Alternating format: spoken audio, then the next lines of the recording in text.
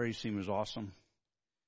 Okay, well, I want to welcome everybody here that's here, and thank you for coming again tonight. If you've been here yesterday and today, this is our second day. So I do want to welcome you all for coming and being challenged to be diligent in seeking the role of God's mission to reach the whole world. That is really ultimately what we're about this time. And so I want to welcome our guests, starting with the Monmouth team over here with our children. And it's a blessing, really, to have a partnership with Monmouth to be able to trade blows with our kids. And thank you for that. Thank you for you guys bringing your team down. And thank you for what's going on as they take our kids deep. And if you go out the door, you see a silhouette of a submarine. Kind of partial to that. I was on a submarine in the Navy, and so I know about that. So praise the Lord that they're going deep into the Word. I do want to welcome also missionaries Brian Berry, who was up here playing the guitar. Thank you for being here, Brian. Great messages so far. And our missionary Lee Carter back over here. Praise the Lord for him being here. Also, we have several pastors that are visiting here tonight, and I just want to kind of mention their names. I may not get them all. I hope I do. I'll try. So we got Mike Blake, Bo Green from Monmouth. We've got Tony Godfrey from Iola. We've got Jay Bogman from Lighthouse. I can't remember. What is it? Greenville. That's what. Okay, Greenville, Ohio. I can only remember so much at a time. We had Sam Miles here this morning from Midtown. He was one of our speakers. We have Brad McGuire, one of our own here. He's a church over in Clinton and New Life. And then we have James Fife, who's from Midtown, and Mitch Dobson also. James is going to be speaking to our youth tonight and tomorrow night. So we're excited about what he's going to say to them. So if you're a pastor or a missionary, now if I missed your name, just let me know that you're here, because I think I got everybody. But if I missed somebody, just call out, let me know. If not, that's good. Okay, so we really heard some really great messages so far yesterday and this morning. And they have been really encouraging and challenging as to what God is using our speakers to talk to you. And that's one thing I want to mention about. I really enjoy conferences. I don't know, just different than Sunday morning services. I mean, preaching is the preaching. You think, but it's different. Conferences are different because God takes a week because He has a plan to communicate to you. And the only way that communication happens is if you come. You want to hear from God, you got to be here, because the messages from God are coming through the speakers that we have scheduled each day and each evening. And so if you want to hear from God, that's what's happening. But here's the thing. What I would challenge you to do is take all the messages, because this is what God does. He takes all the messages and He interweaves them to give you a message. And if you think about it, if you just take what we heard last night from our missionary Brian, and this morning from our pastor Brian, and from Sam Miles, and from Mike Blake, and you weave all that together, there's a message that's forming. God is communicating that message. And if you take all of that and what's going to be said tonight and what's going to be said tomorrow and Wednesday, and you weave it together, then you sit down and you start praying, God, this is the message I got from you over the 6 or 7 or 8 or whatever messages that is. I'm telling you, God is weaving a message to you. He wants you to hear it. And the only way you're going to hear it is if you come and you listen. So I know from being in conferences for a long time, this is what I've always seen. I like to do that. I like to take the messages and say, okay, what was the focus? What was the focus on last night's message? Anybody got any idea? It was surrender, don't commit. That's what I got out of it. Or maybe you got something different. Surrender, but don't commit. Because committing, I think what you said was you still own the ball. You still own it. Surrendering is you sacrificed. You said, I'm all in. And so weave all those messages together and let God speak to you and see what He's going to say to you over the course of this week. And then it's going to be a great time. And then you see how God is going to use you to do what He wants you to do in His world. So we're going to have a video here right now. We're going to have a message a greeting from our missionary in Oaxaca, Mexico, Joe Hendrickman. I'm sorry. It's a tough day. Joe Hendrickman has got a message for you, and then we're going to have somebody come up. I'm not sure who's coming up. I think Mitch, but I'm not sure. to talk about the trip to Oaxaca. So let's watch this video.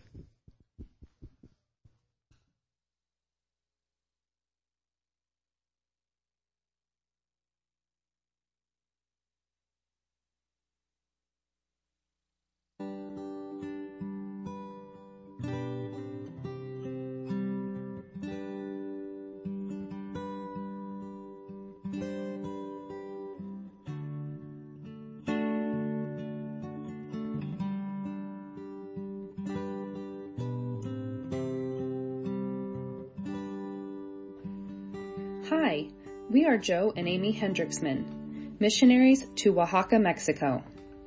We are now into our 7th year of serving the Lord in the town of Santa Maria Huatulco, located 30 minutes from the Pacific coast. The ministries God has allowed us to start include a local church, 2 mission churches, a Christian school, a medical clinic, and a Bible distribution center. God has been faithful to us and has opened more doors than we could ever have imagined. We thank God for our team that works alongside us to further the gospel here in Oaxaca.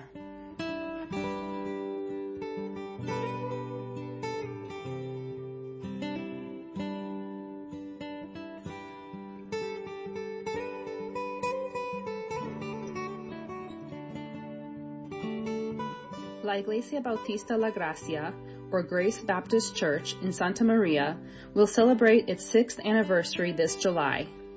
Last year, God provided a piece of land where we now meet under a rented tent. The children meet under a large shaded tree close by. We average between 40 to 50 in attendance each Sunday morning. God has provided the funds to pay off this church property and complete Phase 1 of the building project. In the middle of March, we continued with Phase 1 and began building the inside and outside walls of the building that will contain classrooms and bathrooms on the church property. We plan to move the Christian school to this location by September of this year. We are encouraged by many faithful individuals and new visitors each month. We praise God for His continuous work and provision to continue building this main church. As an extension of Grace Baptist Church in Santa Maria, we have also started 2 mission churches in the town of San Isidro Limon and the 20th of November. Brother Philo is overseeing the mission in San Isidro, and we are praying for a pastor for the 20th of November. Until God provides a pastor, Joe leads the Bible study on Tuesday evenings. We praise God for 2 ladies who got baptized in March from this mission church. They are burdened to be a witness in their community, so we continue to disciple them and encourage their walk with the Lord. We pray that God will continue to soften the hearts of the people in these 2 towns where the mission churches are located, so more families may come to Christ.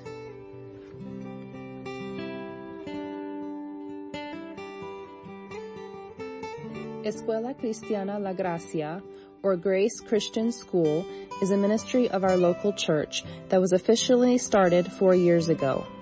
This year, 2023, we have 21 students and have already started enrollment for the next school year. We have 26 students pre-registered with 8 children on the waiting list. The students have subjects such as Bible, math, science, history, Spanish, English, comprehensive spelling, cursive writing, art, and PE. They learn Bible verses, Bible principles, and character traits in each subject. This past school year, we had 3 moms and their children join our church due to the requirement of attending church services if they do not have a Bible-believing church home.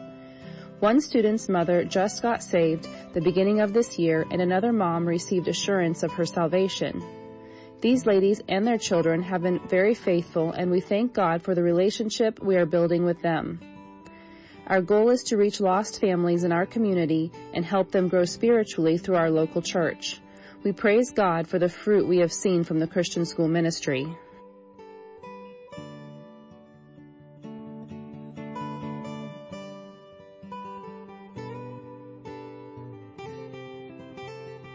The Grace Medical Clinic is located at the mission-based property at the foot of the mountains. We are praying for a permanent doctor who is like-minded to work in the clinic ministry.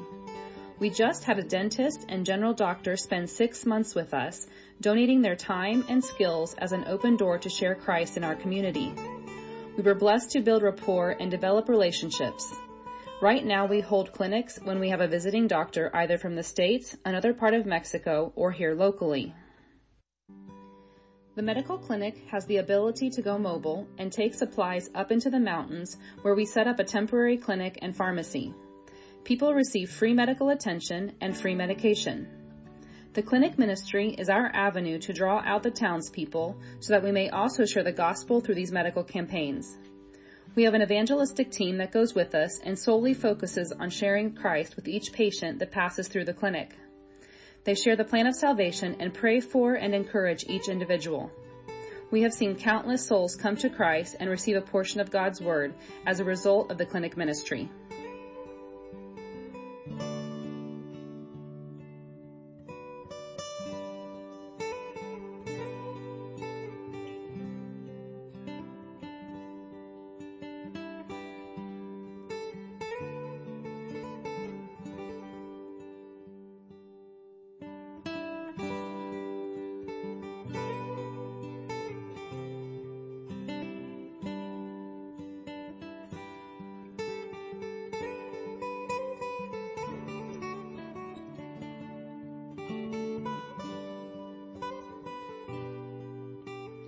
We are thrilled to have had 14 trailer loads of scripture and evangelistic material delivered to Mexico since we moved to Oaxaca in 2016. This is a total of 26,044,752 pieces of literature received in the country of Mexico. God has prepared the way for His Word to be spread across southern Mexico and beyond. In January of this year, we were able to send a trailer load to the city of Guadalajara to open a Bible distribution center there.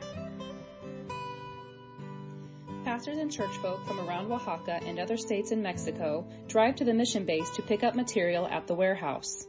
We also make Bible delivery trips all over southern Mexico, and we mail boxes to different states in Mexico, Guatemala, and Venezuela, South America. None of this is possible without God's mighty hand and how He works through ministries such as Seeds of Grace Transport, BPS Milford, countless churches and individuals who have a burden to get the gospel to the lost. We pray this video has been a blessing to you and that you now have a clearer image of what God is doing in southern Mexico. We also thank you for your part in helping to reach Oaxaca for Christ. We thank you for your prayers, your financial support, and for those that have come down and seen firsthand what God is doing in Oaxaca. May God bless you.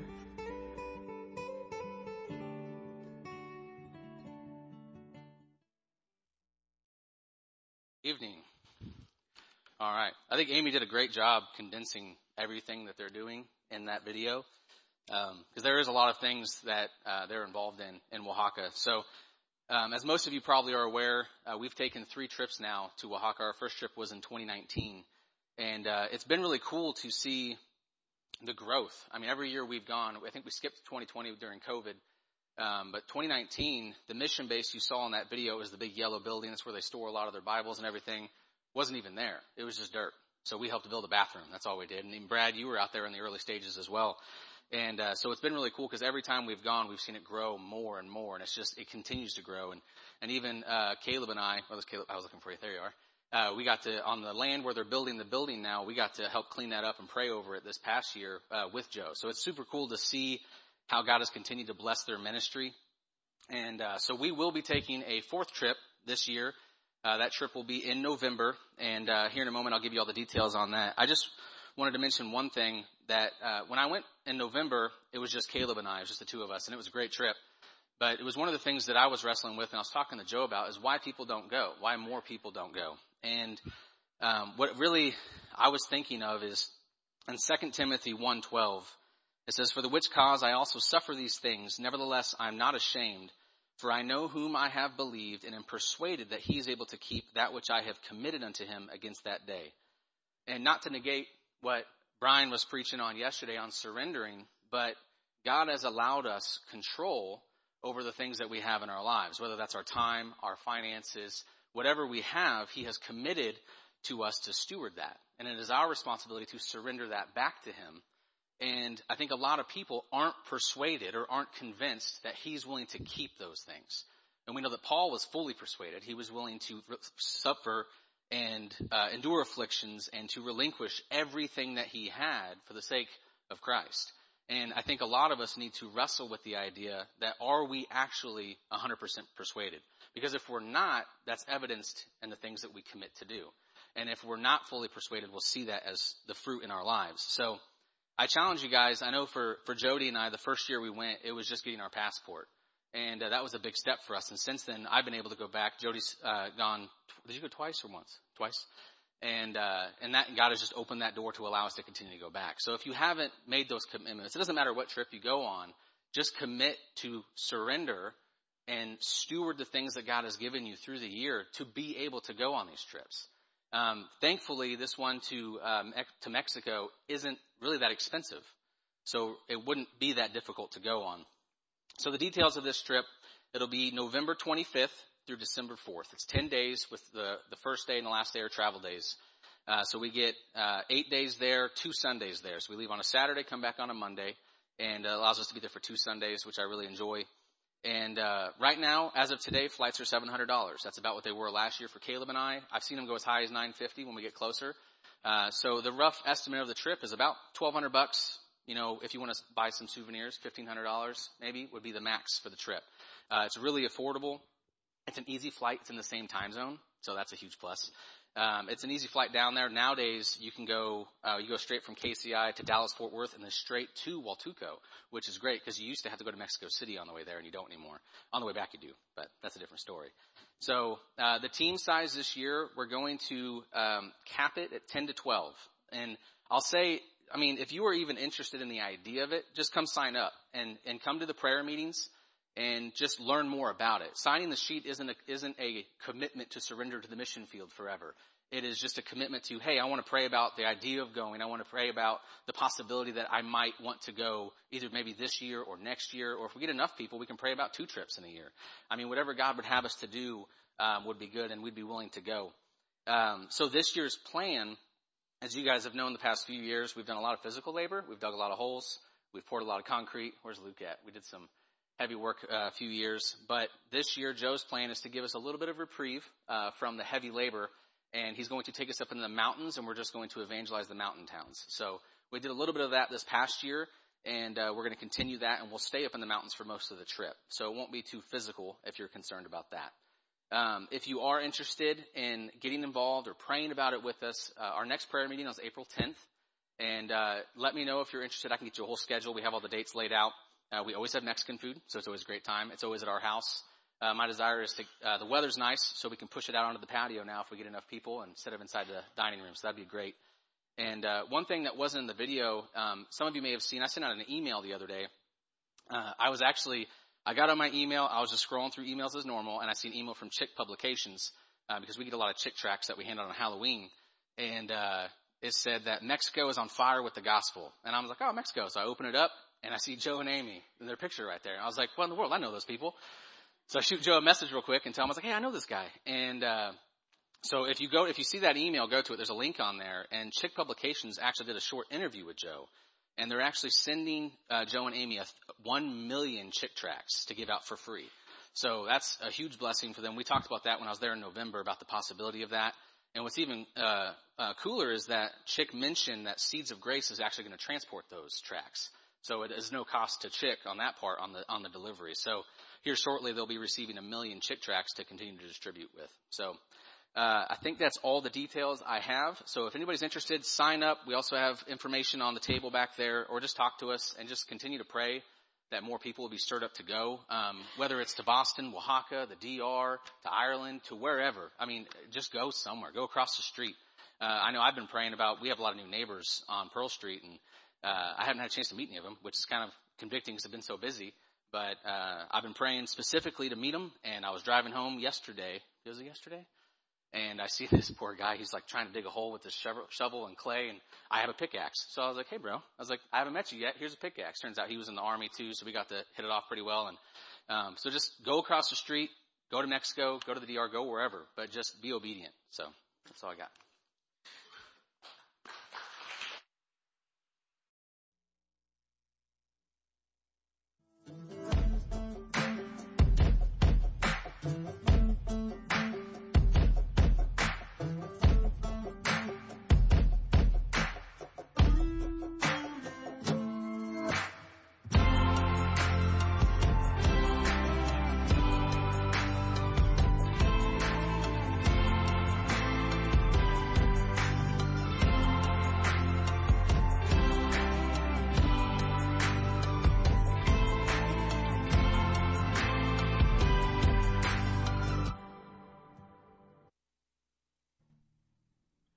Hi, church. This is Mike Renault from out in Boston, Massachusetts. Thank you so much for having me with you during your conference.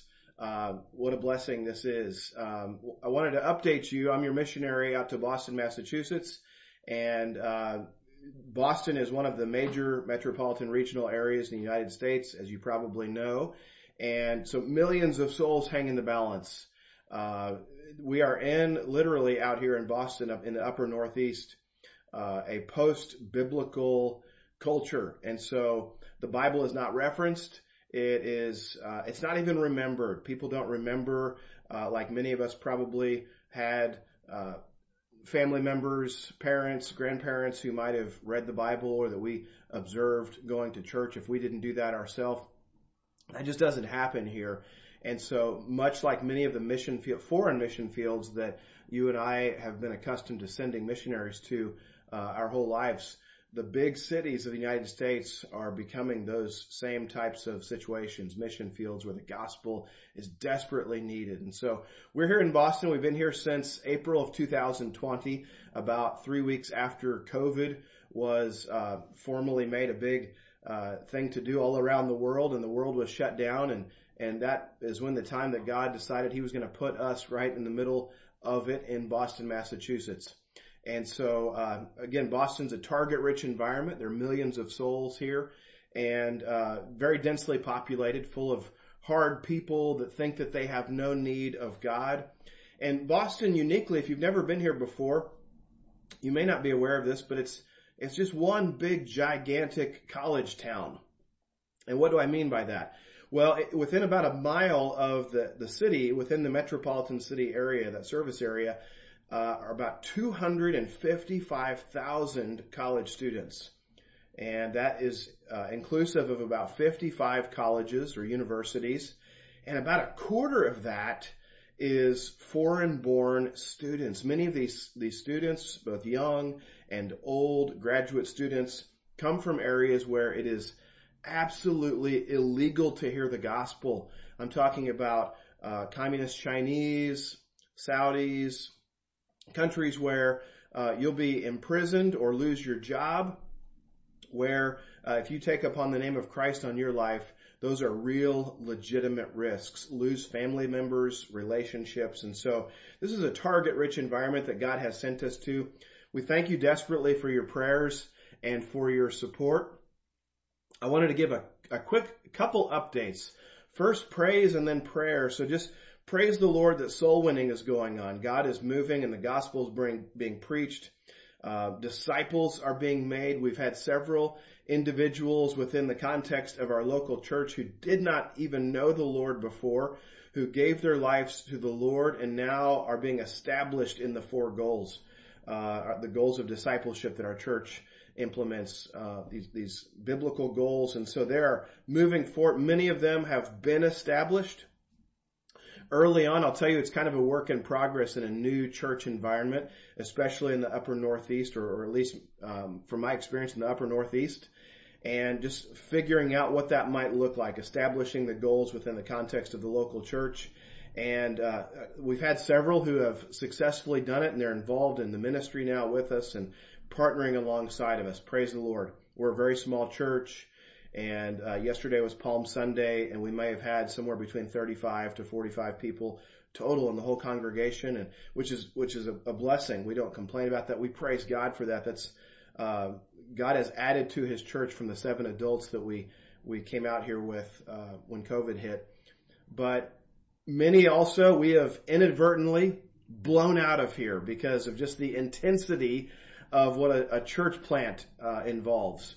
And where everyone is working all the time in the church and nobody really has a week off. You know, you don't get to look at a schedule and wonder like, oh, am I working this week at church? Am I volunteering? You're basically doing it every week. And so that is thrilling, but it's also exhausting. And for a new believer, if we catch them and they're not the right type of soil or their heart isn't cultivated yet to be able to receive the Word of God richly, then sometimes that ends up blowing people out. And so we're learning a little bit better how to cultivate those people. And I think the more the foundation of our church grows, the more opportunity they will have to just come around and see what the Lord is about before the only option they have is either knowing Jesus Christ or being 100 miles an hour in ministry. And so pray for us with that, just for wisdom and how we employ that. But the Lord's moving. He's good. Several have been established. Our praise team has experienced some growth recently. This has been a point of prayer. Let me shift into some prayer points.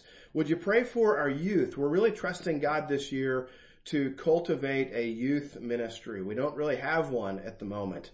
But we feel like it's a need both to reach our community, but also to feed the couple younger folks that we do have in our church. And so would you pray for us and how that the Lord would have us to engage our culture with the ministry of the gospel towards youth and families? Pray for families. We've had several people coming through the church recently that have just been connected through sports leagues that our kids have been involved with. And so we praise God for that opportunity. Would you pray that the Lord would just prick their heart and draw them closer either to receiving the gospel or to further committing in their own personal growth and obedience of the Lord? We're trusting God to build His church. We know that that's His role. And so would you join us in praying for that? Pray for more souls. Pray for our growing small groups, which consist of people that sometimes don't even know or maybe own a Bible at home, and we're introducing them to the scriptures for the first time. Would you pray for our Friends of International's ministry, which the Lord has blessed? Would you pray for our disciples that they would be full of faith? Would you pray for the Lord's protection over our church and over our leaders, that we're not led into temptation? Lastly, let me conclude with this, and I've just got an opportunity for this fall that I'm very excited about. Talk to your pastor, okay? Make sure you're connecting with whoever needs to be missions funneled through your local church. But I want to personally invite you out to Living Faith Boston. Come out to Boston, Massachusetts. Some of you are like me many years ago and sitting in a mission conference or sitting in your church and you're wondering seriously if the Lord would have you be involved in missions. And the Lord used mission trips in my life to confirm that and to galvanize that. And I know that for many of you, He may want to do the exact same thing. And whether that's a trip to Boston or a trip to other places, I'm inviting you to Boston, Massachusetts. And I've got 2 opportunities in particular for this fall. September 7th through the 12th is the first week. And then if you can't make that and you're still inclined to come out, October 11th through the 16th. Now you can come and visit us anytime you want to, but these particular windows as a church, we're focusing on evangelism, and we're focusing on worship, and we're trusting the Lord to bring an army of evangelists from churches from all over the country to come out here and blanket the city with the gospel, to promote our growing small groups, that the Bible might be opened around kitchen tables, to promote the preaching of the gospel, to promote friendship in our Friends of International so that the gospel can be demonstrated through people's lives over time, to promote our youth groups and things like that. And so would you pray about whether God would have you join with us this fall? Talk to your pastors. We would love for you to come out. You'll see Boston. You'll get to learn how to do the work of an evangelist. If you don't know how already, you'll have that skill, that talent sharpened if you're already aware. And you'll be able to challenge our church and other people too in the field. And you'll be able to, most importantly, take the Word of God in your own hands and give that to somebody else, a total stranger on the street.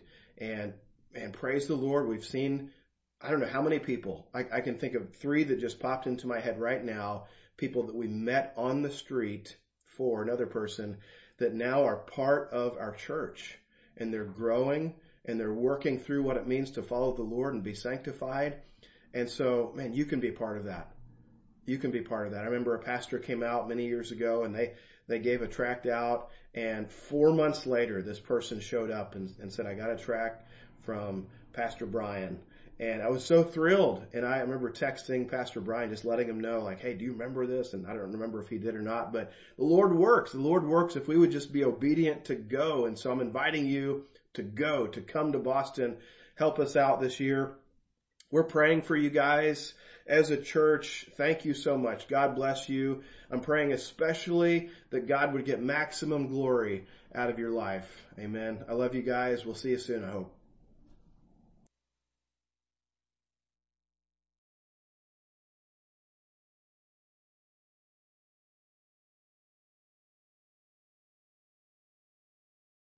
Hello.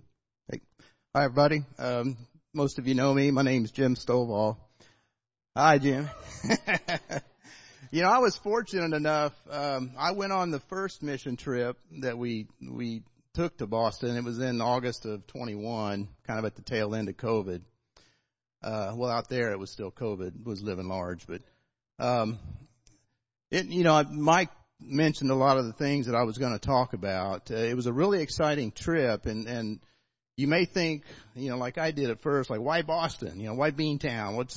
It's not all exotic like some of the places that we go. But once we went there and was working with Mike, he really, he shared his burden for the town. It's a very hard ground, like he mentioned. People were very cold to the gospel, the Americans in particular. But he is, like he mentioned, Boston is home to 50 some odd universities and colleges. And every year there's like 250,000 students come in from all over the world. And, he mentioned, the Chinese and all the different, nationalities.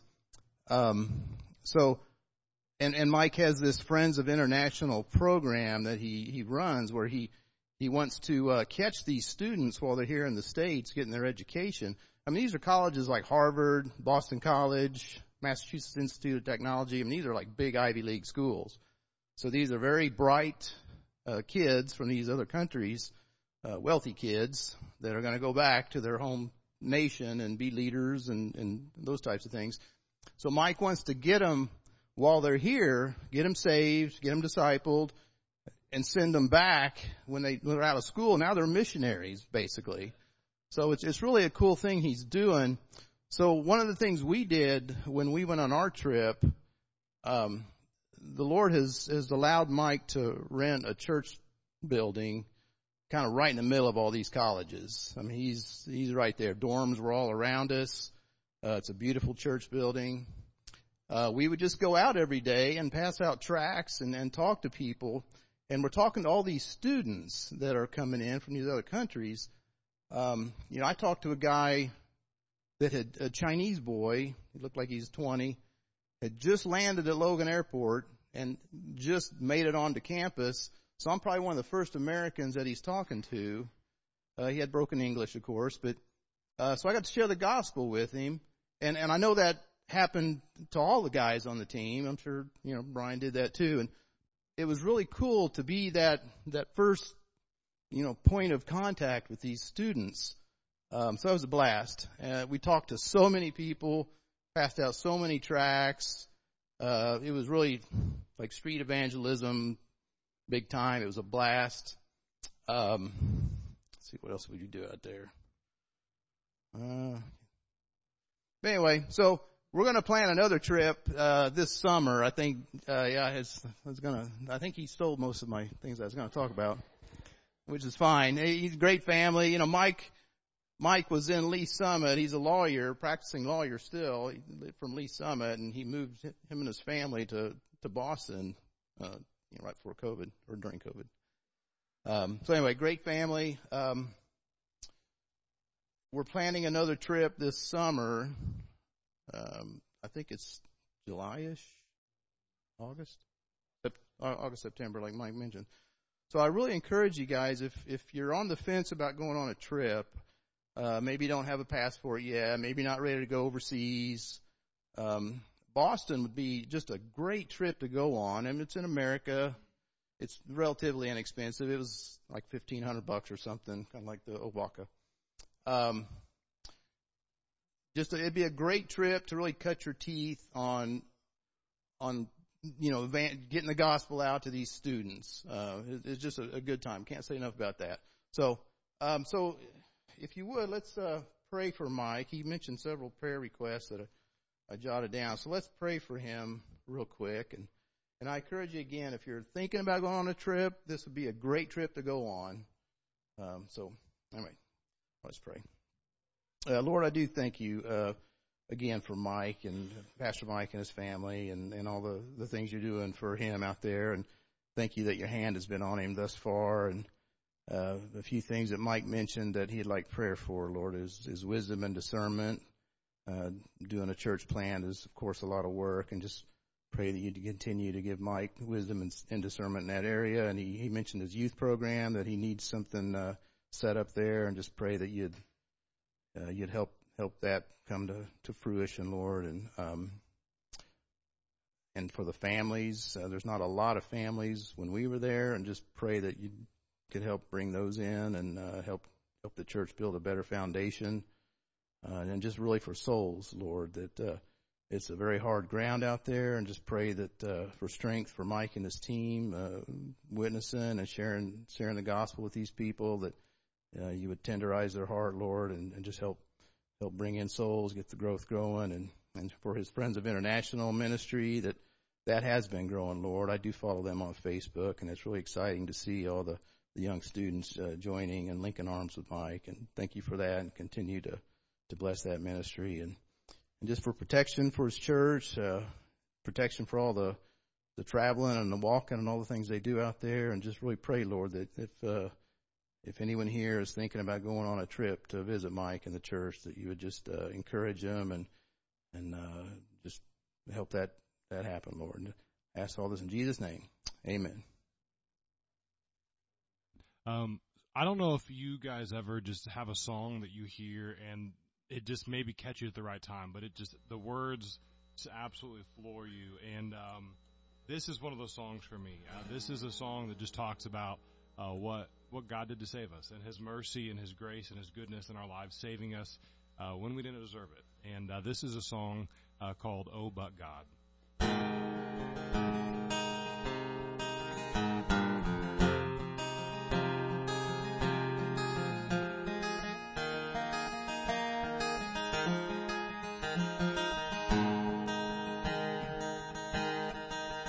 I was buried beneath my rebellion, lost without hope of redemption, blind in my need for a Savior.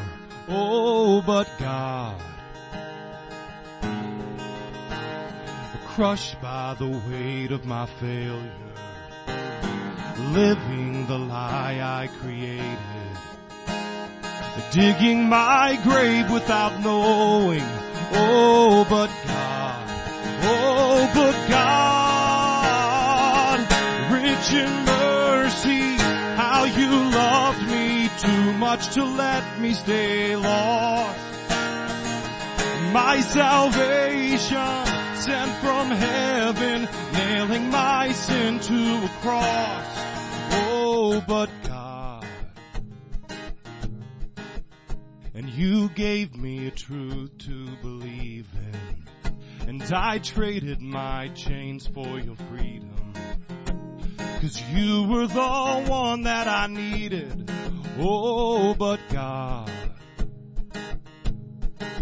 resurrecting my heart from the ruins, my rescue came through like the morning. Now this is my sure testimony. Oh, but God, rich in mercy, how you loved me too much to let me stay lost. My salvation sent from heaven, nailing my sin to a cross. Oh, but God, and all the wreckage of my choices you have turned to life from ashes, lifted from death, risen with Him, and now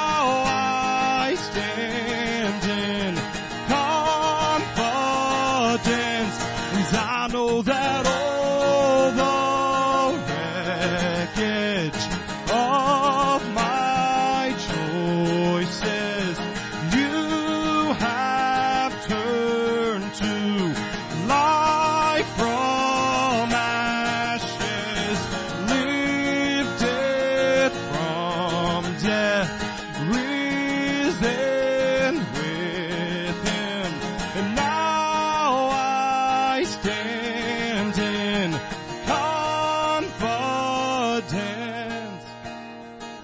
Rich in mercy, how you loved me too much to let me stay lost. My salvation sent from heaven, nailing my sin to a cross. Oh, but God, I was buried beneath my rebellion, lost without hope of redemption, blind in my need for a Savior. Oh, but God.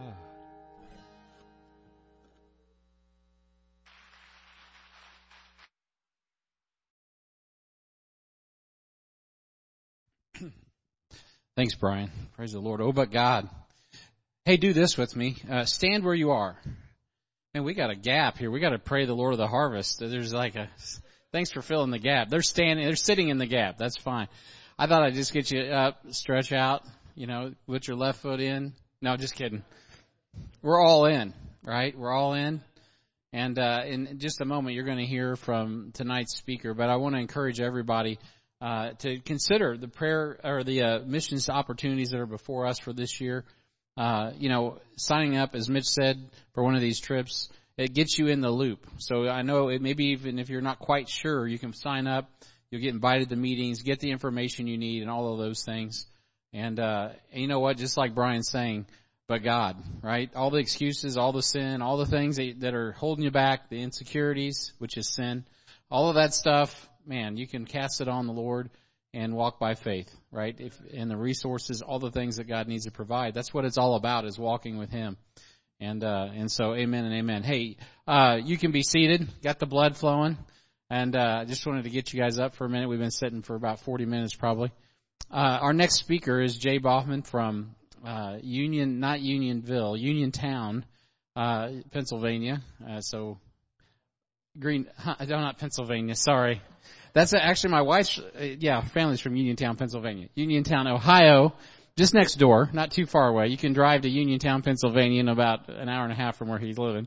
But anyway, Jay Boffman he's my friend. This morning, if you were here for the sessions, by the way, I really enjoyed what Sam and what Mike Blake had to say. Mike concluded the sessions just kind of put a little cherry on top, talking about relationships. What moves us into these relationships to support missions efforts, church plants, etc., are relationships. You just saw these relationships that we looked at a moment ago. And Jay Boffman is a brother that I would not know if it wasn't for Mike Blake. I met Jay many years ago up at Mike Blake's Vision Conference. Probably 20 years ago or 19 years ago, a long time ago. And we become fast friends. Of course, we've had Jay out at the marriage conference a few years ago. Actually, Tony Godfrey did, and we had a great time with that. And then COVID hit, locked us all down. And this brother's been walking by faith at a time. I was just sharing with somebody, I don't remember who it was, but at a time when a brother could be saying, you know what, I think I'm gonna retire here in a decade or so. I'm gonna kind of run this thing out. This guy's off planting a new church right there in his own community, and he and Courtney have been faithful in their family to strike out this year. So I'm really thankful he carved out the time this week to be with us, because when you're planting a church, like Mike said, it's every day, it's on, it's going. And they're very busy, so I'm thankful that he was able to come out and be a part of our conference this week. So give Jay a warm HBF welcome as he comes to preach to us tonight.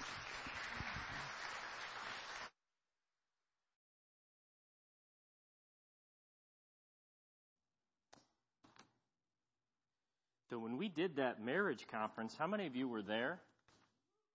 Okay. Still married? Well, praise the Lord. That's a win. But if you remember that marriage conference, you remember that was when COVID began. Because everybody was starting to get a little bit afraid, and things were spreading, and wow. So we were in it. We were in it from that point on. I really wanted to come out and relax this week and be refreshed. And Pastor said, would you speak? Of course. And so here we are. I tell you, I can't say no to you all. You're very near and dear to me. Even though some of you don't know me, some of you know me. I said the same thing to Maple City Baptist Church. I was able to speak there. Where's Mike at? Okay, was able to speak their vision conference here in November, and we started a church this year, and we're 1 year old, and there are things that you have done and experienced as a church in similar size and fashion to us that have taught us, and you're going to help us just by what you've already done and experienced. And so I just feel very close to you. I feel endeared to you. And again, I know I probably know Mike's folks a little bit better, but thank you for who you are, Heartland, to me. Now, with that being said, I have a story. When I was at the Maple City Vision Conference, you all were there. There was a team there doing some work with their youth. I think you all exchanged. And, you know, Maple City, they're a bit coffee snobs, I guess is a light way to say it. They love their coffee, and I love their coffee. And, you know, when you're at these conferences several days, you just need coffee. And And so the last day, I'm like, I need my coffee. And so I'm looking, and I'm a bit of a coffee snob too. I just like my coffee with a tad of cream to take off the edge. And so I'm looking, they got good coffee, I got it filled, and I mean, you had 50 different flavored creamers. Kind of becoming a little bit of sissies over there with this cream. But not one normal creamer could I find. And I'm so tired. I've got my coffee there. I'm not having it without regular cream. So I'm looking, and I'm patient. And a lady comes up beside me, and she said, "What's wrong?" I said, "Well, I can't find regular cream, and I'm kind of frustrated." And she said, "Aw." I'm like, in my mind, I'm like, "Well, lady, help me. Don't just give me a pity party here. Find some cream." So, and in the course of that, she said, and she's sweet. She said, "Well, I'm from Harrisonville." And I said, "You got a sweet body." And one of Mike's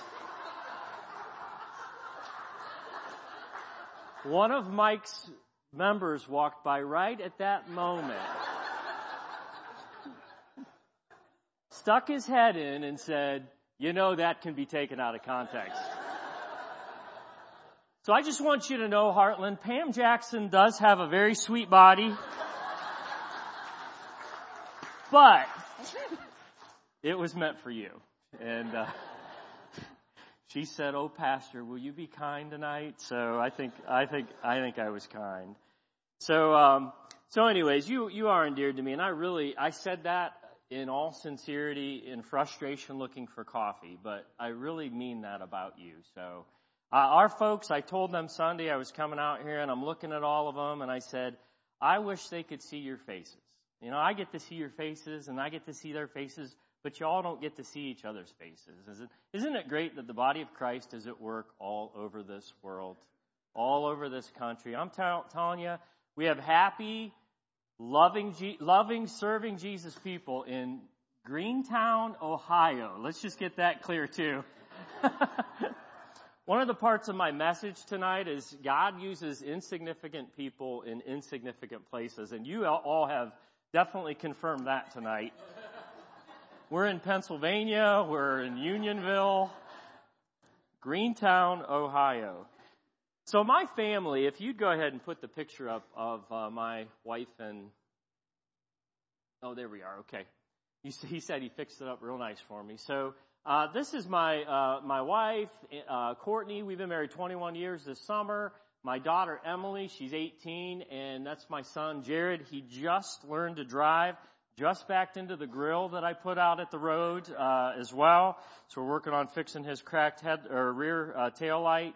But my kids are growing up. They're growing up at this time. We're starting this church, and it's super exciting. And I wish they were here because we're just kind of like a team on this journey. But what I want to say about them is, we've raised them, hopefully, in the nurture and the admonition of the Lord. And I told them when they're 18, they're out. Just kidding. But the goal is for them that they grow and that they go. That they grow and that they go. And that is so deeply ingrained in me as a church planner. It was mentioned this morning by Pastor Sam. But I love my family, and it actually relates so much to this message tonight. The title of the session is To Diligently See the Need to Plant Churches. That is a very long title, but that is the session that I've been given tonight. To diligently see the need to plant churches. And can I just say, if you have kids, it is the same goal with your family. Your goal is not to raise your kids and keep your kids in your home forever. Your goal is to grow them and train them so that they will go. Church, that is our goal too. We're compared to a body. We're to grow so that we can go. So before I get into, I'm going to tell you the story of how God put us in Greentown. Then we're going to move into the Word of God tonight and hopefully be challenged forever for the way that we should think while we're here on this planet. So will you join me in prayer? Father, I have a lot on my heart to share tonight. My heart overflows, and you know it. But I pray that you would just calm me and help me to communicate the things that you want. Lord, I thank you for this church. I thank you for all the churches that are represented here. We have several pastors and missionaries, all of the work that you are doing, God. But you brought us here tonight together to hear this message, to hear these things. Oh, God, help us to listen. Oh, God, help our hearts to be soft. I don't care who we are, God. When your word is open and you speak, you will change lives. You will change directions. You will send us places we never thought we could or should go. Will you work tonight, God, like that? Thank you so much for the journey that has brought us together from all different forms of life and aspects of life to be here tonight, to be here this week. And so continue to work and speak tonight, and we'll trust that you'll do it in Jesus' name. Amen. So we planted a church almost 1 year ago on March the 6th of 2022 in a little town called Greentown. And as has been demonstrated, like I said, it is a very insignificant place. One stoplight, couple pizza shops, that's about it. People have been asking me, how big is your town? 3,500. I had to look it up when I got here because it's very insignificant. Well, and I said, well, it's really more about the township that we're in. And I don't even think in Missouri you have townships. And they're like, well, how big is that? And I said 35,000. I had to look that up. But what about, how do you grow? And so we have all kinds of cities around us, but really we don't matter. We're in a place, and before you judge us, you're in a cow field, right? So we planted a church March the 6th in 2022, 16 minutes from the place we were sent out by car, 9.3 miles away. And what we did was, I'm going to tell you how it happened, but we sent out 101 adults. We sent 1/4 of our church to this new location. We sent about 40 kids out as well. So the church had a good church split. We've had all kinds of rumors. Well, just everybody that was mad that we left, no.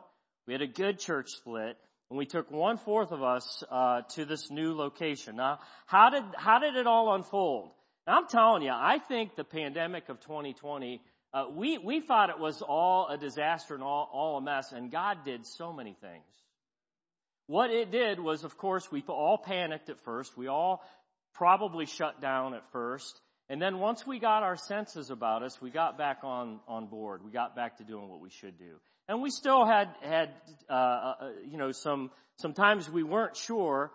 But what we found at the First Baptist Church of Jackson in Canton, Ohio, was we went to 2 services, and we did the hand washing things, and we did the rows and all that kind of stuff. But what we found from going to 2 services, which we had never had, is we just grew. Well, first of all, we shrunk. You know why we shrunk? Because we said, you don't have to wear masks if you don't want to. We said, you don't have to sit away from people if you don't want to. You're free. You're free to do what you feel comfortable to do. And we want to enable you to do that. And some people didn't like that. Some people wanted us to be dictatorial, and we just said, that's just not what we're going to do. And so we lost some people, but you know what? We gained so many more. We gained so many more. And what we found was through COVID, people were looking for the truth. They just wanted somebody who would take bold stands. And when they got there, they got more than just the truth about COVID. They got the truth from the Word of God. They were in churches that were dead. They weren't hearing it. And they started hearing it and got excited about it. And they didn't even know this existed. And so we grew and grew and grew. And what we found, in 20 years of being the First Baptist Church of Jackson, we planted 1 church in that time. And what we looked at when we had 2 services going, when we combine back to 1 service, we're not going to fit. We've got a problem. So we had some deacons meetings, and we talked about things on the pastoral team. What are we going to do when we come back together? And we actually had plans drawn up to blow the wall out in the back and expand the building. And when we laid those plans before everybody, it was just interesting how it worked. The deacons in particular were like, no. They said no. That is not what we're designed to do. We're not designed to get bigger. We're designed to go. And that's what you've been telling us all these years. They told us that. And that's what we need to do. And so we started to develop a plan. Well, okay, now where do we go? I'm telling you, we got really bad at this business of diligently looking to plant churches. We did. We got very comfortable, and we were just doing church as normal. And so the motive became to plant a church. And so where do we plant a church? What is God doing? And so we started to look at where people were coming to our location from. And we had 2 large conglomerations. One was to the northwest and one was to the southwest. And we started to explore those 2 regions. And we found there weren't any Baptist churches like ours in those regions. And so I kind of became the spearhead of that search team. And the plan wasn't for me to go. It was for somebody else to go. But in the one area, we went down there and we were looking, and it was looking good.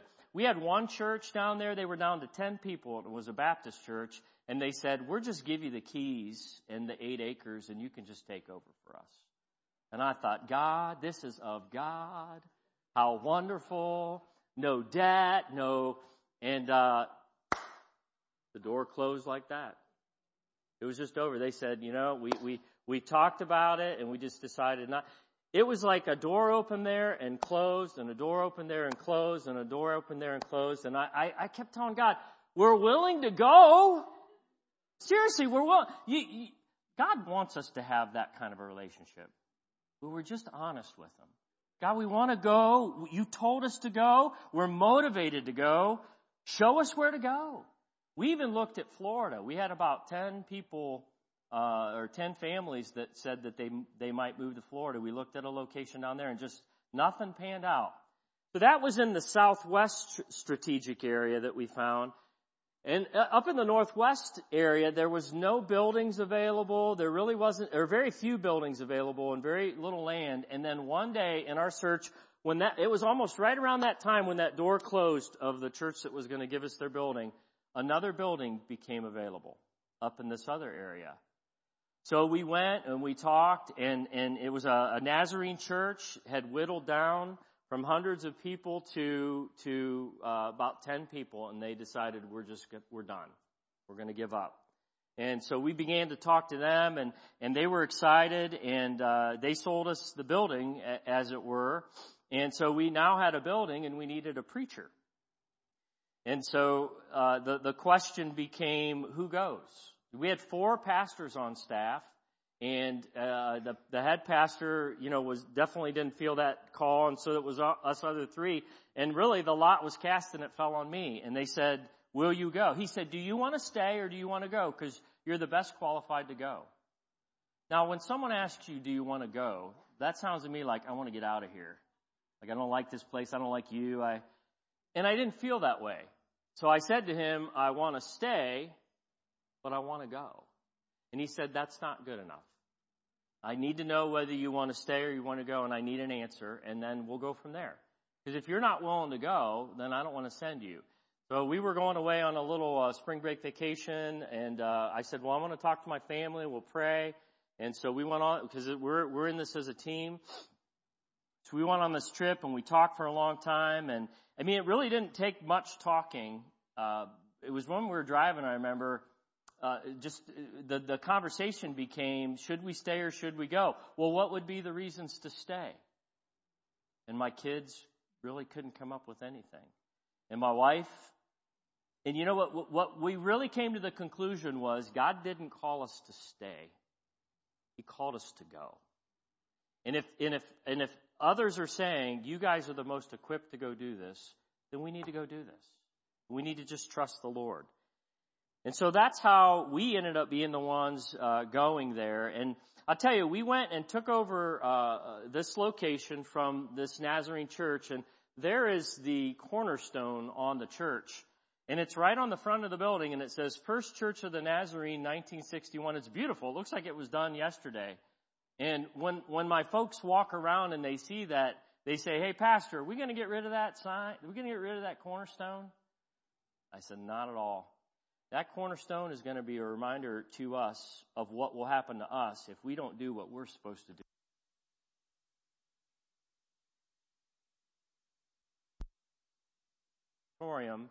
And we're already getting up there towards the 200 number. And so our people are starting to panic, like, what are we going to do? Well, how did we get here? I'll tell you, when God opens a door and you know you're supposed to be there, it gives you all the confidence in the world. So if God brought us to Greentown and we're growing and we're starting to outgrow it, guess what He's going to do? He's going to open the door for where we're supposed to go next. Now, in our church, when I brought with this group that I brought with me, one of the things that I noticed about my flock, and I love your theme here, be diligent to know the state of thy flocks. I have 4 guys that came with me that all believe they have a call in their life to be a pastor or a missionary. And that was on my radar from the beginning. Okay, my sending pastor is no longer responsible for these 4. I'm responsible for these 4.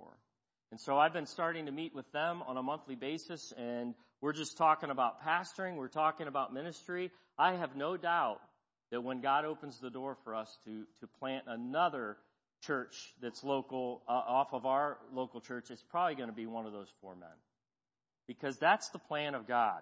And, why do we need to diligently plant churches? Let me just say this, because we're built for it. We're built to plant churches. Turn to Acts chapter 1 and verse 8. And you know this. But for the title tonight, diligently seeing the need to plant churches, this is the verse. This is the verse.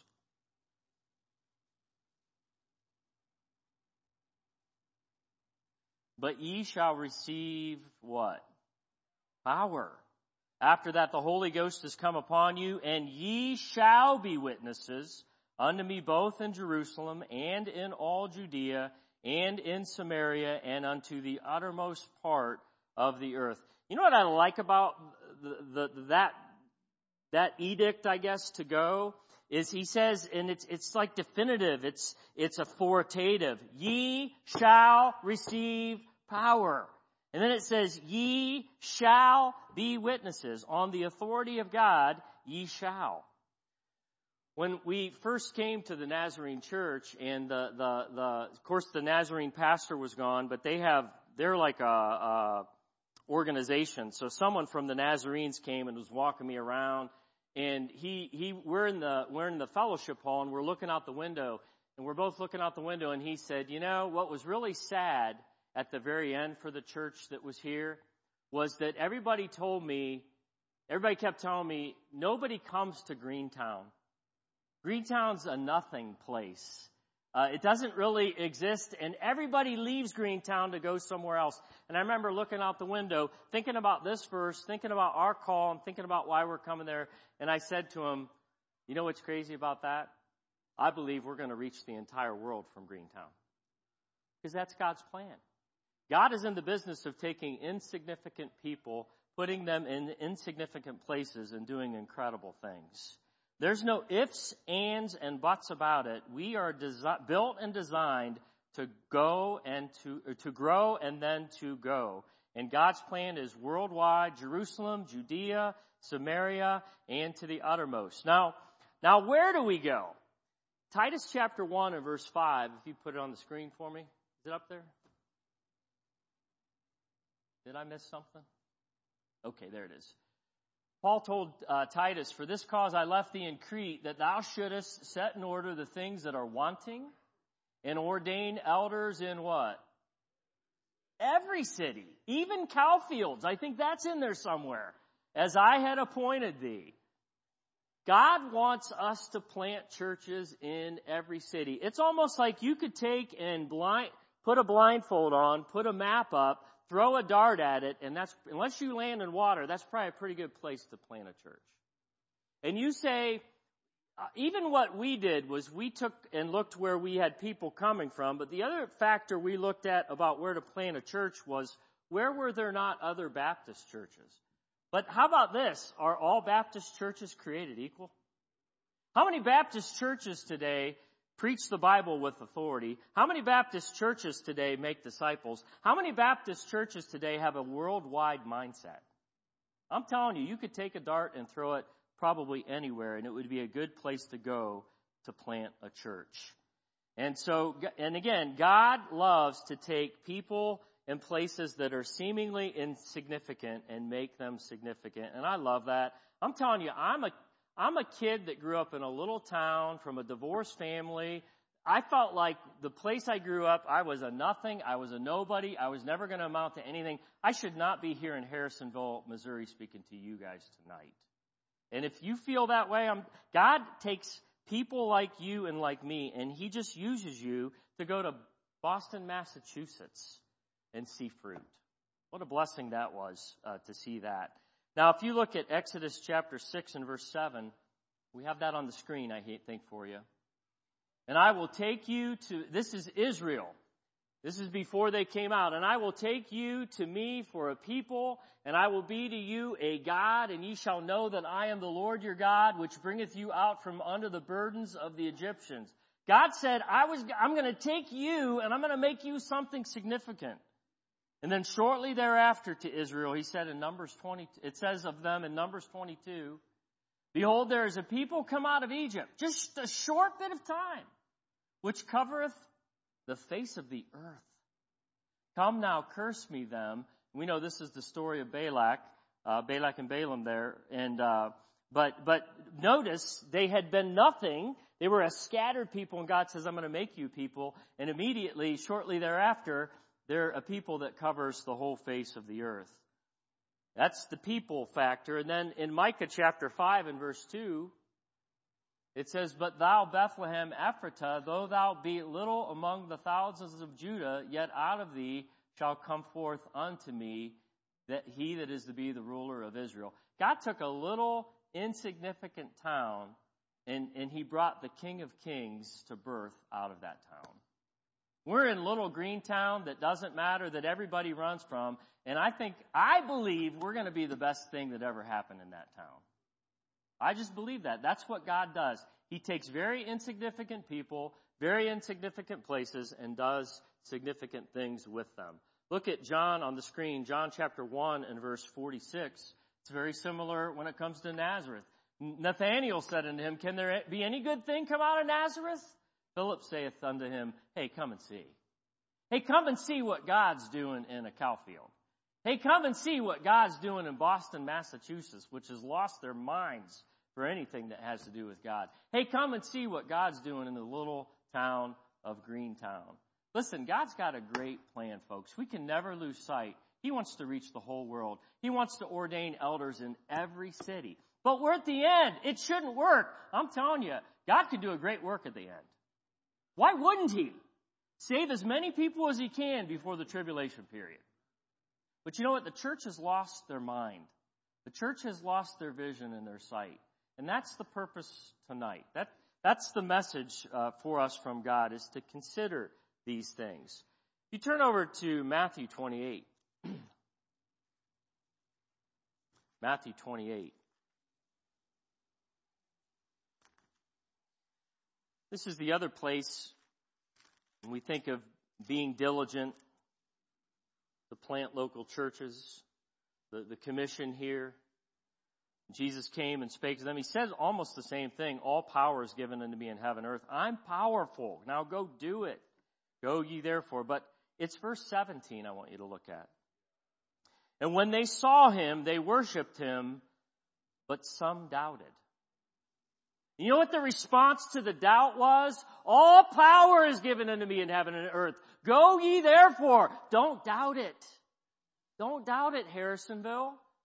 Don't doubt it. God has great things for you. Don't doubt it that God wants some of you to go. You say, but I'm insignificant again. I'm not talented. I don't have skill. I don't have ability. I'm telling you, God will show you what you can do, and he will get you where you need to be. But we need to have the mindset that God is in this business, and some doubt it. And maybe you're in this room tonight and you doubt. I would have never. Listen, Mike, you've kind of been a role model for me. Brian, you've been a role model for me. Mike, for a long time, I thought, you're just so gifted and funny and a great speaker. I would have never thought I would be up here before you. But they're saving the best for last. My point is,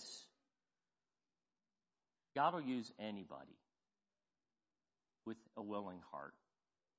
And he'll fine-tune you and make you usable for him. But he has a grand plan, a great plan. He says, ye shall receive power, and ye shall be witnesses, and I, for one, believe him.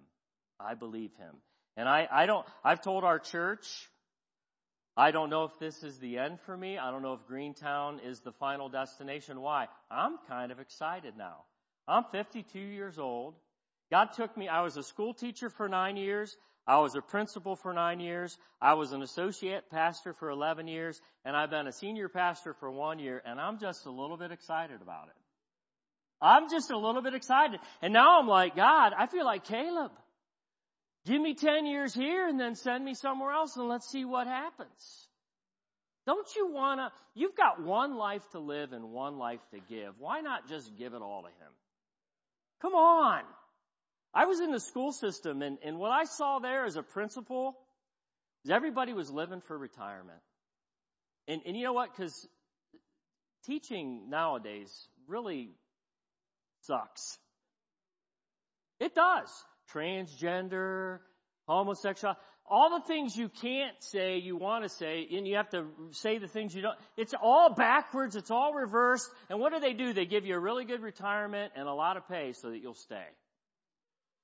I'm like, I've got one life to give. I'm not doing it for that. This is when I started realizing that I saw the call in my life to go and do something more, to go and do something great for God.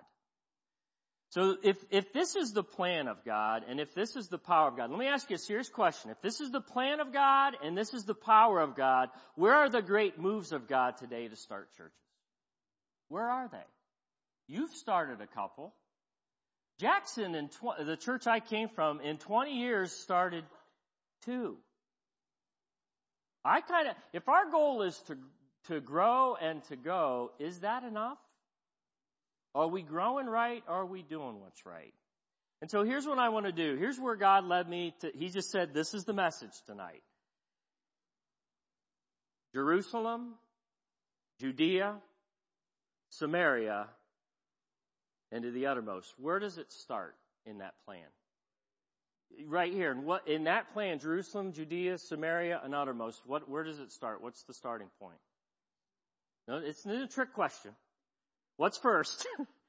Jerusalem. And don't we do it? What do we say? We're Jerusalem. This is home, right?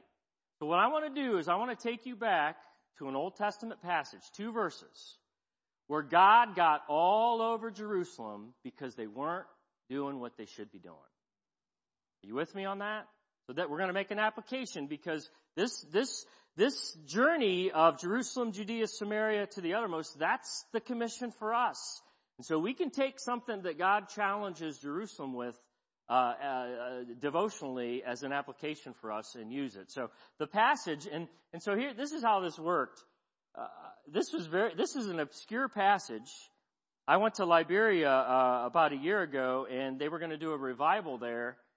And I was going to preach a building dedication, and they said, we're going to do a revival. We're going to have 4 preachers preach on this passage. So work up a message. So let's go there. Isaiah 52. You're going to read it and be like, what is this saying? And then I started looking at it a little bit more, and I'm like, wow, this is really cool. So I wrote a message for this passage, and then we got there, and they said, oh, by the way, we're not doing the revival.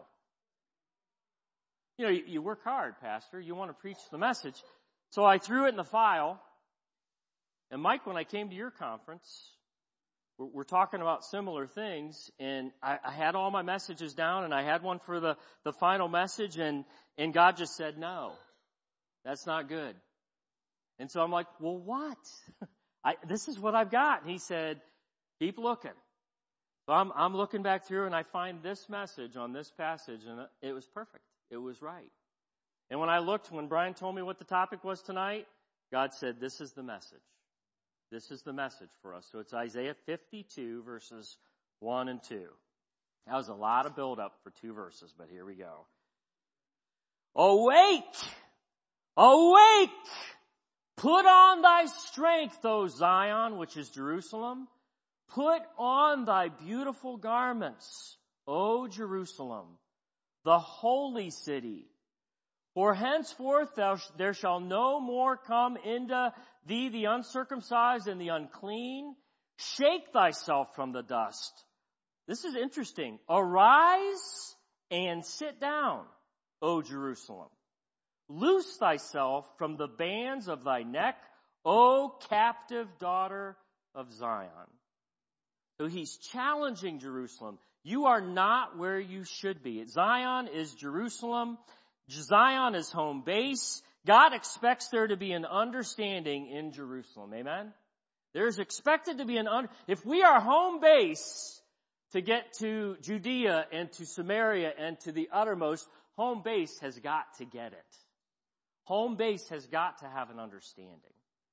And so the first part here says, awake, awake, O Zion. It's repeated. Wake up, wake up. It's almost like you're in a deep sleep. You ever been woken up suddenly in the middle of the night to a siren, or to a screaming kid, or to a knock on the door, or to a doorbell ring? I had that happen. And you go down. And so what happens when you wake up? There's a bit of disarray and confusion. And when I wake up, I'm almost kind of like, well, what'd I miss? What'd I miss?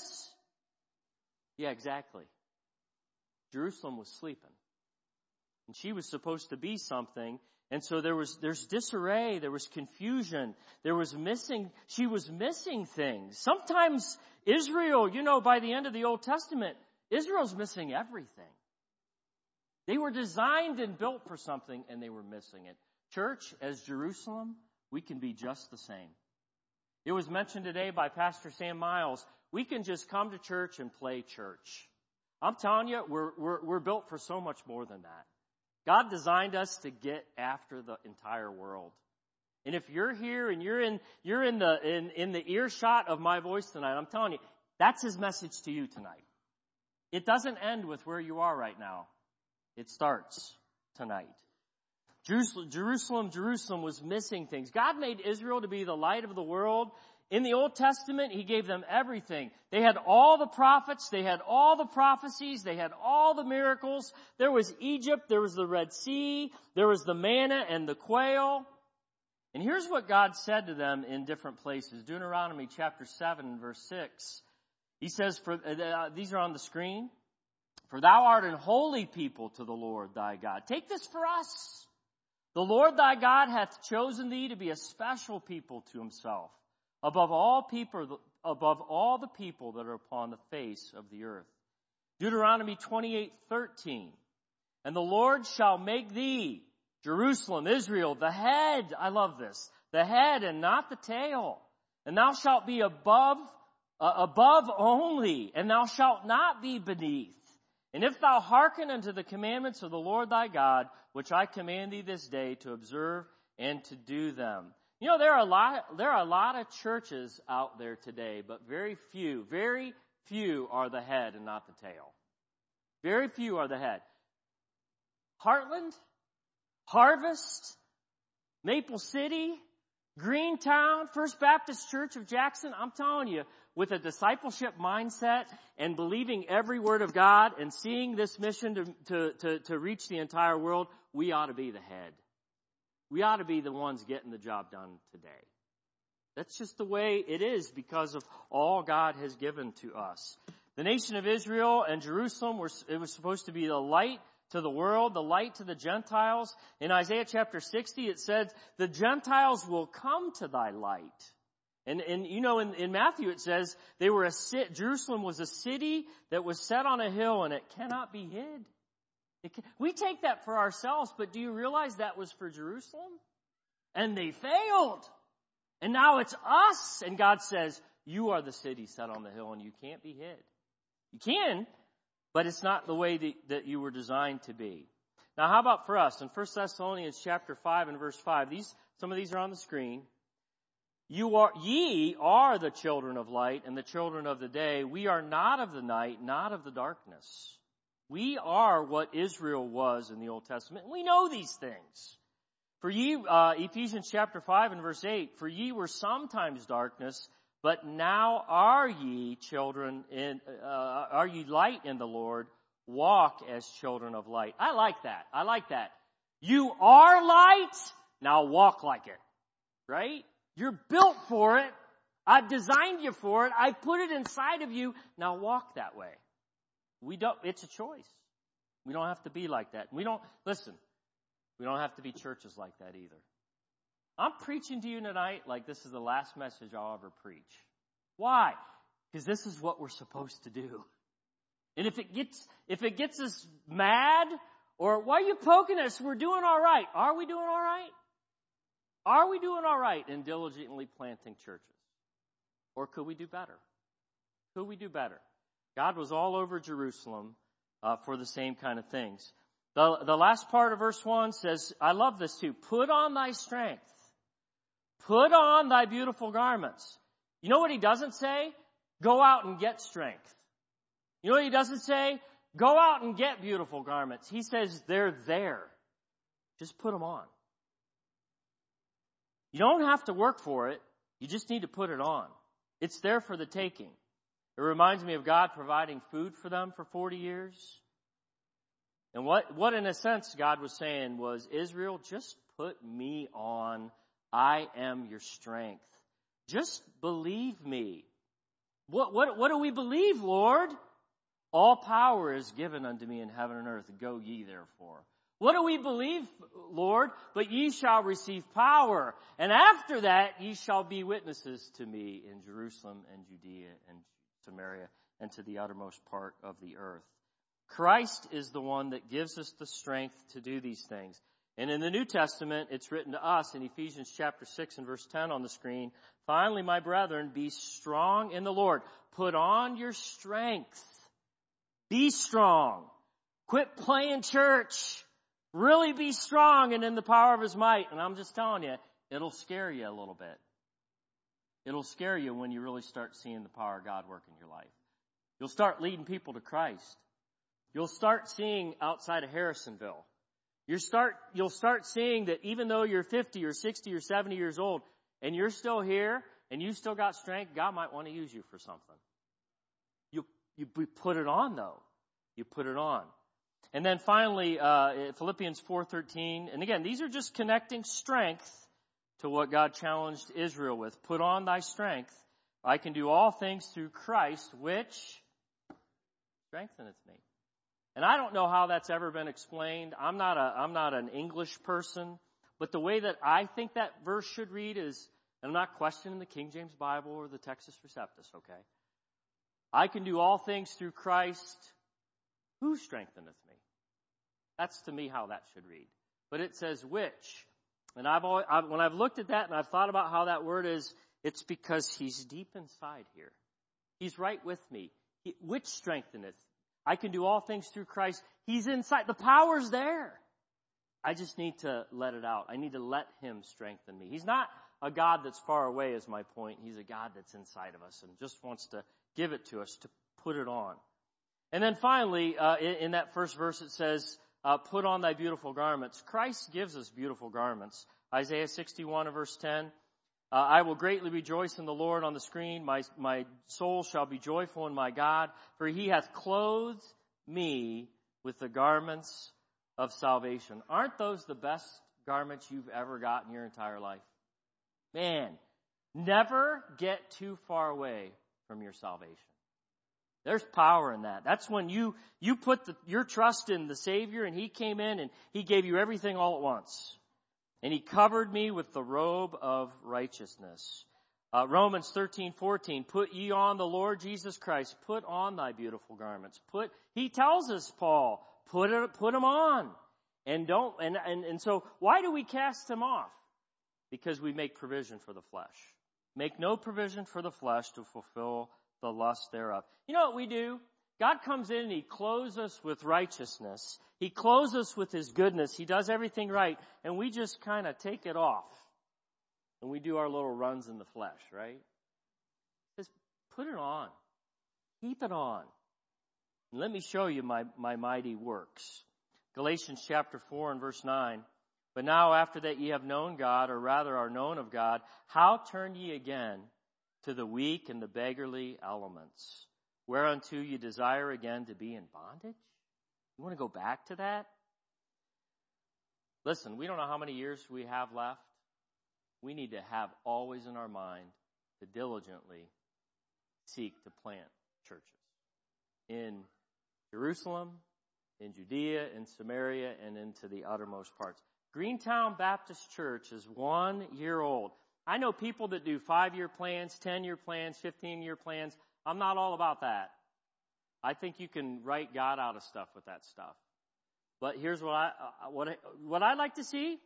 In 2 years, we start a new church. In 4 years, we start 2 churches. Why? We're in the last days. God's given us strength. God's given us understanding. We're just going to do it. And God's going to open the doors, and He's going to make it very clear. But if we're on it and we're living in His strength and we got on His beautiful garments, He's going to allow us to do those kind of things. We dream big for God. We attempt great things for God and expect great things from Him. And then verse 2 here in Isaiah 52, it says, and then this is a bit of a confusing verse. It says, shake thyself from the dust. And then it says, arise and sit down. And I had to really think through that. How do you do that? That means you're down here and you should be up there at the table.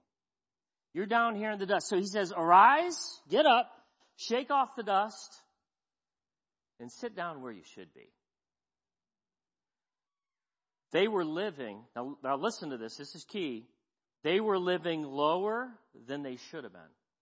They were living underneath the place of prominence that God had given them, beneath their prominent position in the Lord. And notice here again in verse 2 it says, loose thyself, loose thy bands, loose the things that are around thy neck. It's almost like they're in a self-inflicted position. You did this to you. Just take the bands off. Hey, if you're in this room, you're struggling with sin, just take it off. Get some accountability. Get some gumption in you to realize Christ saved me. Christ designed me for something different. Take it off. Loose yourself. It's that simple. Get up from the dust. Now, I like here too, he doesn't say go get your pastor to do it. He doesn't say go to the priest to do it. He says you do it. You do it through Christ which strengtheneth you. You loose yourself from the things that are keeping you down. You can do it. God has always given us a choice and free will and the ability to do it, to be free. Jerusalem, Harrisonville, Monmouth, Greentown, that's how we're going to get it done.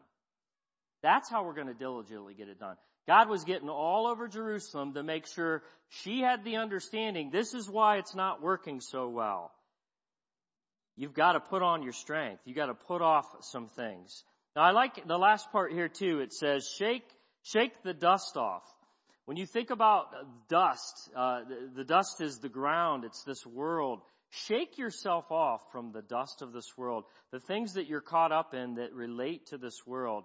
Listen, there is nothing in this world more powerful than what the Lord has given us, right? Would you give your retirement up right now for the Lord Jesus Christ?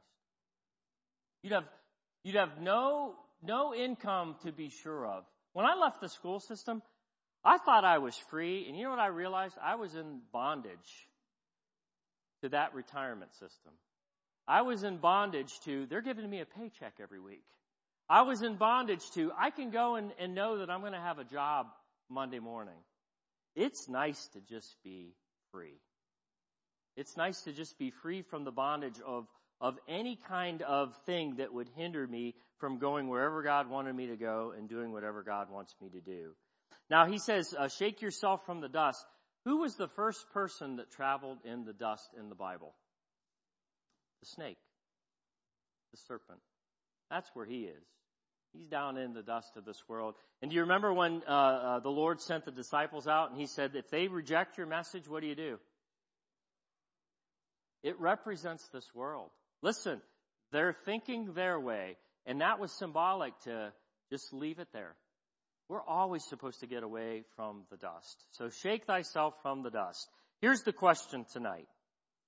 What dust are you sitting in or settling for on the ground where you are not at the table of God getting and gleaning everything you could glean to be ready to diligently go wherever he calls you to go? What dust do you need to shake off in your life? What chains, according to this, what chains have you allowed to be put back on? And they're binding you. Some of you are young people in here. Listen, I get it. There's a lot of pull in this world to do the things that the other younger people do in this world. You don't have to. It's sad. We've got a youth ministry that is actually pretty thriving at Greentown already. About 40 junior and senior high students. But I'm looking at them, and they struggle so much in this world. And yet there's a few of them, they're free. They're not bound. They don't care what anybody thinks about their love for Jesus and their desire to serve him in this world. And I'm telling you, they're alone.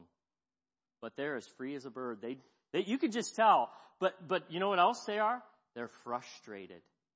Because they look around at the other teens and they think, why are you still bound? And oh man, I want them all to be free. I want them all to serve the Lord. But that's a personal journey, and that's what we're talking about tonight. So the message here in Isaiah 52 is shake thyself, arise, sit down where you should be, put on thy strength, put on thy beautiful garments. It applies to us. And I'm going to close with this. In growing to go, my mind just goes to Acts chapter 13 and this thought of diligently being ready to plant local churches. In Acts 13, God said to the church there, you know this, separate unto me Saul and Barnabas for the work that I've called them to do, correct? Separate them for the work that I've called them to do. I had that call in my life too. Do you want to stay? Or do you want to go? It was a tough question. It was almost God saying, separate unto me Jay Boffman for the work that I've called him to do. Are you, if God would call you to do something like that, let me ask you, here's a serious question tonight. Could he? Could he call you to go wherever and do whatever? Would he call you to go wherever and do wherever? What does that mean? And these are the questions to consider. Is your house in order? Are your finances in order? Is your marriage in order? Is your biblical journey in understanding, is it progressing? Are you growing so that you can go? I started with a picture of my family. And listen, I love Emily and Jared, but I'm telling you, our whole journey with them has been teaching them so that in just a few short years, they're ready to go. I don't want them to stay in our house forever. I stayed in my mom's house till I was 27 years old. Too long. Too long. By the end, it wasn't right to be there anymore. But what I did was save money to go out and buy a house. But I want my kids to be so ready to go, they can go and do whatever, wherever, whenever. Why? Because they're ready. Harrisonville, man, I hope, it's been a couple years since you planted a church. Monmouth, I challenge them at the very end. That's what you're designed and built to do. You're not designed and built just to come and have church. We're designed and built to strengthen each other and then diligently go. I'm excited. I've got the bug. I hope you can tell. But God is blessing us in Greentown, and I pray that God continues to bless you. God made Israel to be the light of the world. God made us to be the light of the world. And what a challenge tonight. Put on thy strength. Put on thy beautiful garments. Shake thyself from the dust. Arise and sit down. Let's go ahead and pray.